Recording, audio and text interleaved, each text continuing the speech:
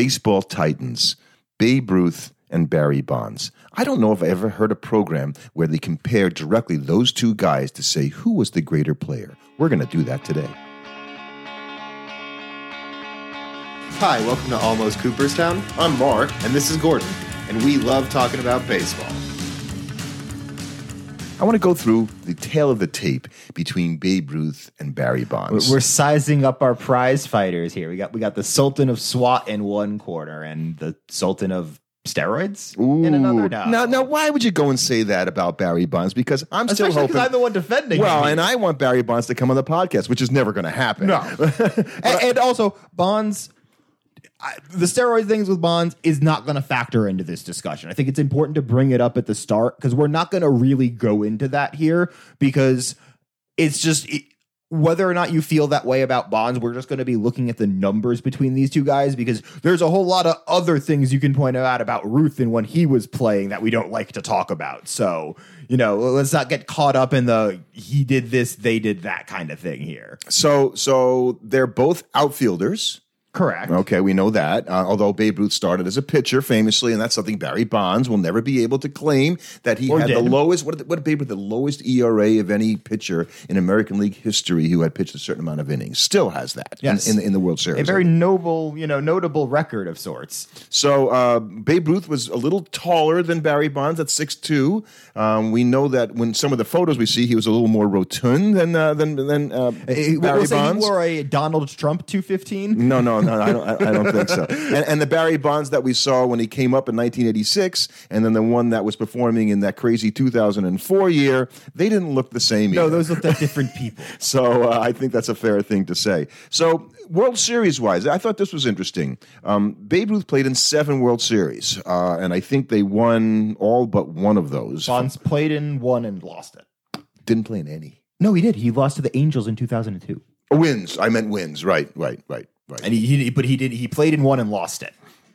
World Series, right. Babe Ruth had 10 appearances. He won 7 World Series. That was my mistake. And Bonds had the one in 2002, 2 years ago. Postseason appearances, Bonds did make the postseason 7 times, but it was a lot easier to make the postseason when you didn't have to win your league or go home. True. So Ruth did that, of course, 10 times because he played 10 World Series. Those would always be the same. 22 years for both. 1914 to 1935 for Babe Ruth. 1986 to 2007 for Barry Bonds. And the thing with Bonds is, he probably could have kept playing. It wasn't like he had dropped off towards the end. That's an excellent point, right? So you look at the season he had. I think 2005 was his last year. It's like it's a nice season. He didn't play all the games or anything like that. And then you kept saying, okay, well, somebody's going to pick this guy up. But the steroid accusations were really flying around, and no one would touch that guy with a 10-foot pole. No one wanted to deal with it. And Babe Ruth had never that, right? Because he was a larger than life, even if he was, a guy who he was a mythological feature, took advantage of his celebrity. In mythological figure in his own time. When people were alive, they regarded him as this otherworldly sort of talent. Right. And so you look at retired numbers. Babe Ruth, obviously, number 3 was retired. We know how he got the number 3 because he batted number 3 in the lineup. Barry Bonds' number is not retired. It's not even retired in San Francisco, which I don't understand. Number 25, by the way, is what he played for the Giants. We were thinking it was a different number. Right. We thought it was either 24 or 28. So number 20, Willie Mays is number 24. Correct. So it was going to be that. MVPs. Babe Ruth won an MVP before the official MVP award became about 1931. He won in 1923. That's the first year at Yankee Stadium. And Barry Bonds won 7 MVPs. And the thing with Bonds is he won 4 of them before 2000. Right, and he won 3 of them in a row and probably should have run 4 of them in a row. And had he won one more in the 2000s when he probably should have won one, he would have won 5 in a row. So he would have had 9 MVPs. And to boot, there were more players playing when Barry Bonds was playing in the major leagues then because there's more teams, so there's more major leaguers, at this point. I don't know if the All-Star games are All-Star games important because they didn't really start the All-Star game until 1933, and Babe Ruth was 36 or 34 years old. I can't really hold it against Babe Ruth that he didn't make an All-Star game when they didn't have one. But Bonds did play on 14 All-Star teams. Pretty good. That's I know that's a big number. I think Aaron and Ruth have more because remember they played Aaron and Mays have more because they played the 2 games in those years from 59 to 62. Gold gloves. Babe Ruth doesn't have any gold gloves, but that's because they didn't introduce the award until after he was dead. Not that he was going going to be winning any. No, I think though you're a little harsh in his feeling.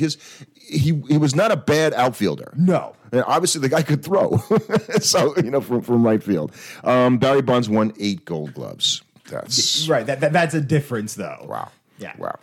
League batting champion. This was surprising to me because Ruth's average career is 342, his career average. Way higher than you would think That's it was. ridiculous average. He had a 373 year as well. And Bonds hit 298 for his career. However, the batting champion winning the average title, Bonds won 2 and Ruth won 1. That shows you how high averages were when Ruth was playing. Right, that averages were wacky high when Ruth was playing. That a guy could be a career 342 hitter and only win 1 batting title. That's insane. And Bonds, I think Bonds is just surprising that it's not above 300. You would have thought it was above 300 with how good a hitter he was. Well, as he became the more feared home run hitter later in his career, his selection got better, and he knew just not what to swing at. I mean, that's what his that 609 on base year, in 2004. Look at their career walks. I think Bonds has about like 2,500 career walks to Ruth's 2,000. Right. And Bonds only has about 2,000 more plate appearances than Bonds. So it's wild that he walked 500 more times than him. And that's not just because of the intentional walk. Right, which we believe Bonds saw more of those than Ruth did, but not enough to make it statistically that significant. Right, not 500 of them. Babe Ruth won 12 home run titles. Bonds won 2. Well, Babe Ruth, he's so insanely, better than everybody else at the time that he averaged when he hit 60 home runs in 1927, the league averaged 58 home runs per team. Right. So yeah, he was out home running the league average for the whole team. So I always use Gretzky. He was so much better than everybody else at the time that he played that it would be hard for Bonds to be that much better than everybody else when he played. Right, exactly. It's difficult to quantify just how much better Babe Ruth was than everybody else. And the only guys that were really close to him batted behind him. Right.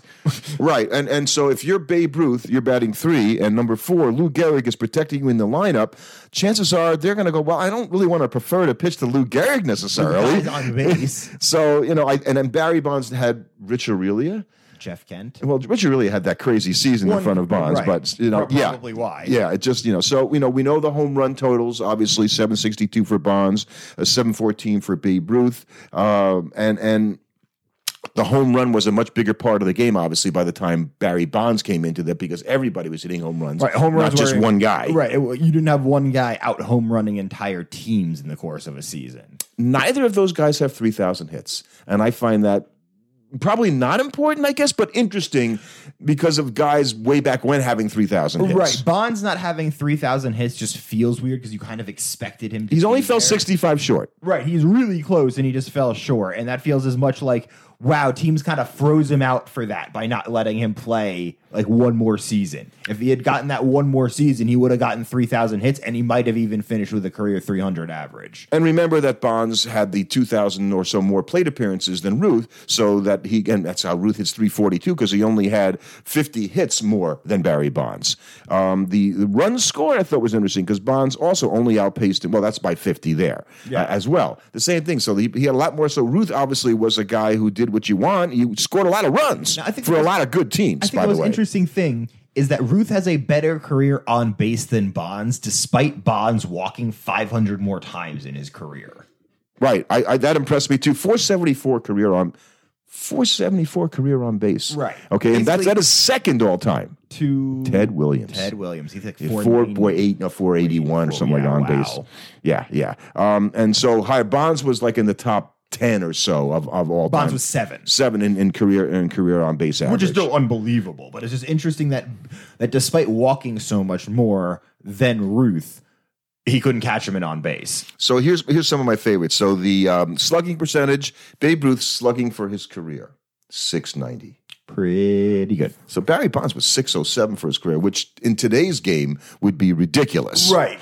Having a 600 slugging for a season is an unbelievable season. Doing that for your career is bonkers. So, Ops Plus, which basically measures a player against everybody else in the league, 100 being the average, okay? Barry Bonds had a 182 Ops Plus, so 82% better than the average player.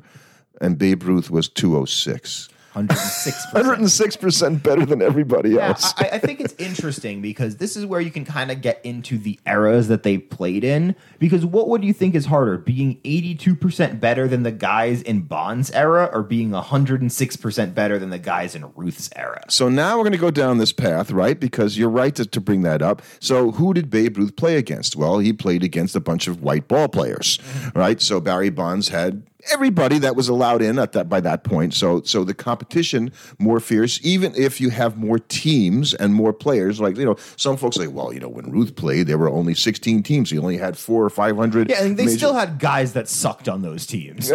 and you're drawing from all over the world now, not just, the African American, ball player that came to first pass in 1947 with Jackie Robinson. And so Bonds has also the rest of the world now, because we're at 7 billion population. When Ruth is playing, there's 2 billion or 3 billion. So there's a lot of people out there.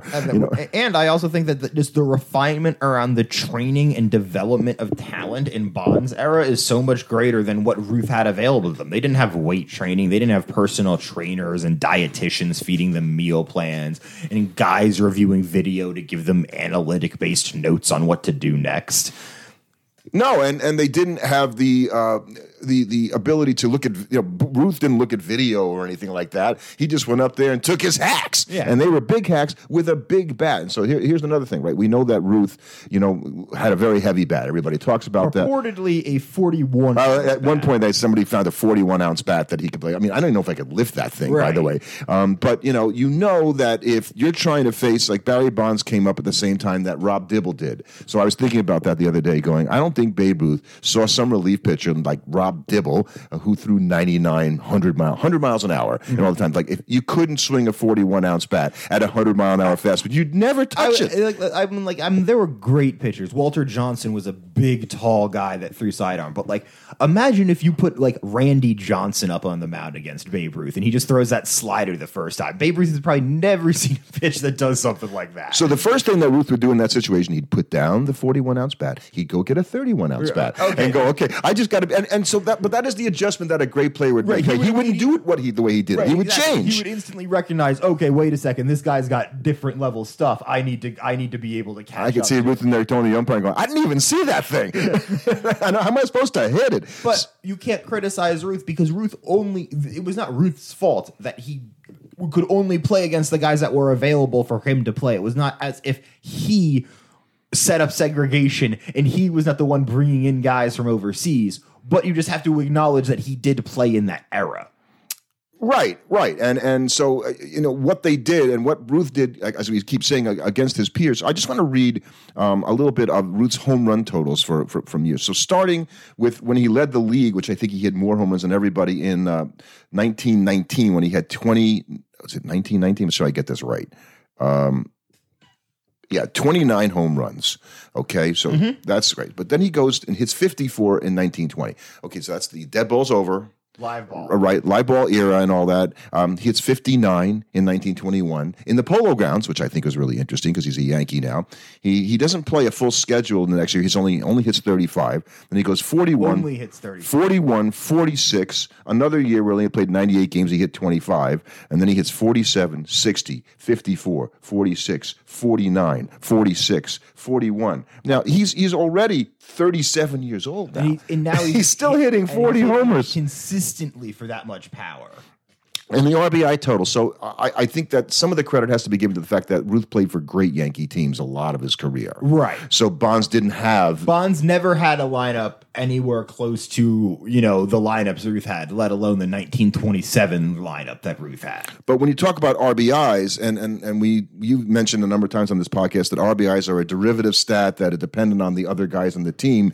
But Ruth compared to Bonds in terms of the number. Now, the career is not that different because, Ruth had some really small years when he was a pitcher the first 5 years of his career. And he didn't really hit. He didn't play that much. He didn't play. So 113, 135, 168, 96, 130, 124, 153, 165, 146. These are RBIs in a season. Right. He was driving in guys like 154, 153, 162.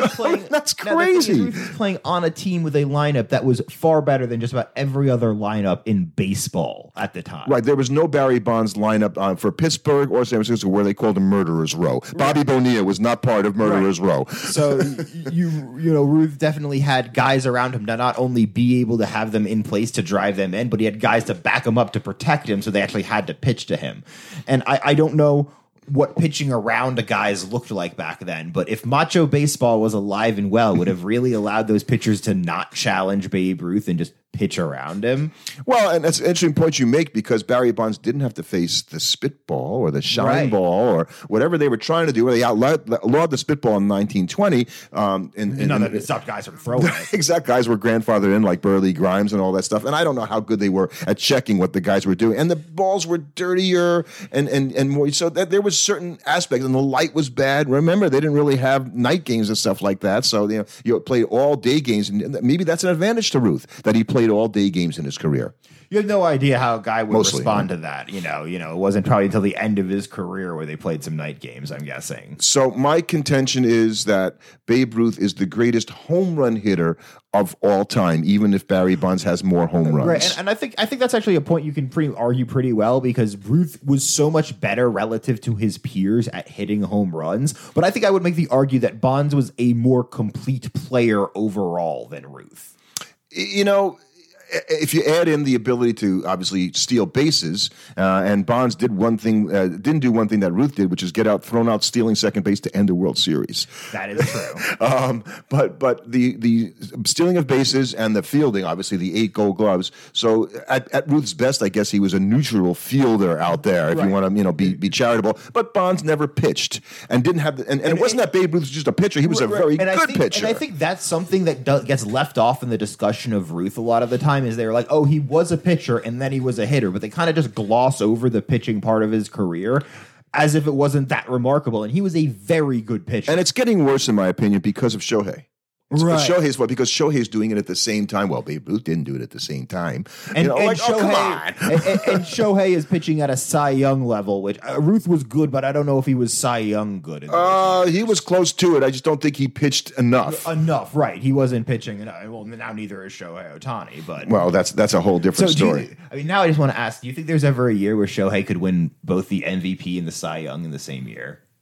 I think his window is really small now because he's going to be an older player. Right, he's going to miss a year of pitching next year. He's probably got 2 years left where he might be able to put up a year where he can do that, and that's assuming he comes back from the surgery and is immediately himself. So I think that, Ruth would be different today in that he probably wouldn't have they wouldn't have had him pitch at all. Right. At that point. And there's an argument on Shohei's part, by the way, that maybe he should just do one thing and not try to do two things. Of course, that's what makes him Shohei. Yeah, and the thing is that it doesn't, he's not as valuable if he's just a pitcher or a hitter. You want him to do both because he's so good at both. Yeah. And it's just it feels weird to me because it's well, hitting shouldn't take him that much. So to me, the question is will you let him pitch? Because I don't see a world in which you allow him to be a pitcher, but you don't allow him to hit. What if you made him a closer? Would he be okay with that? Because that takes a little stress. Although now you're in the game every other day as a pitcher, so you don't get the rest. I don't know if that works, actually, now that I really think about it. It would be an interesting compromise in a sense. Because he certainly can throw hard enough to be a closer. So would Babe Ruth have been a closer? No. They didn't have him back then. That like Stan Musial is someone. Stan Musial was a pitcher at one point, in his career. We're talking about, Babe Ruth being a pitcher as well. And apparently he ran into the fence and injured his shoulder in the field, and then he got up and hit a 500-foot home run or something mythical like that. That man's not a pitcher. He's a hitter.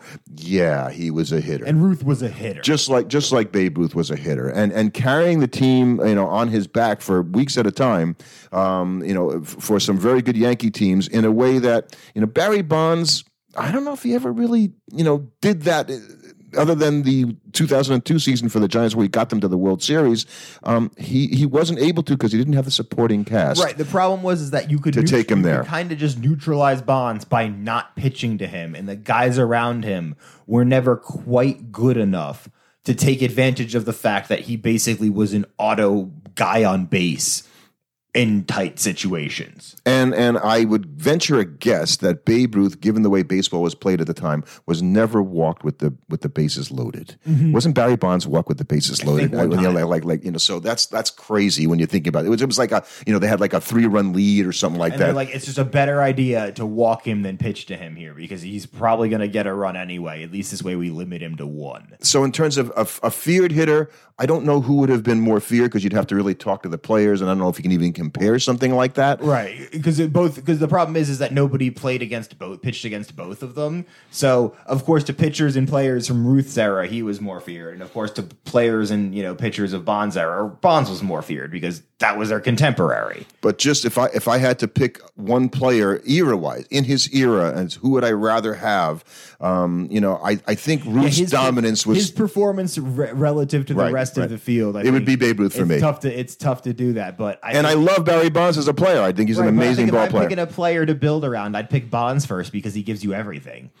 I agree. So, should we do another comparison? Maybe let our listeners. We've done Henderson versus Cool Papa Bell in the past. We've compared the 4 catchers with Johnny Bench, Yogi Berra, Yadier, and not Buster Posey, it was Rodriguez, right? And so, if you have any ideas, we love hearing from people. Please, reach out to us, send us any questions, episode ideas, or just comments that you have. Thank you so much for subscribing, and we really enjoy hearing from everybody. Yeah, and we're involved in some awards, so if you get a chance, vote for our podcast and for the podcast awards. Give us 5 stars if you like what we're doing, and tell your friends. Thanks for listening. Subscribe to our podcast on your favorite platform. Follow us on Twitter at Almost Cooper.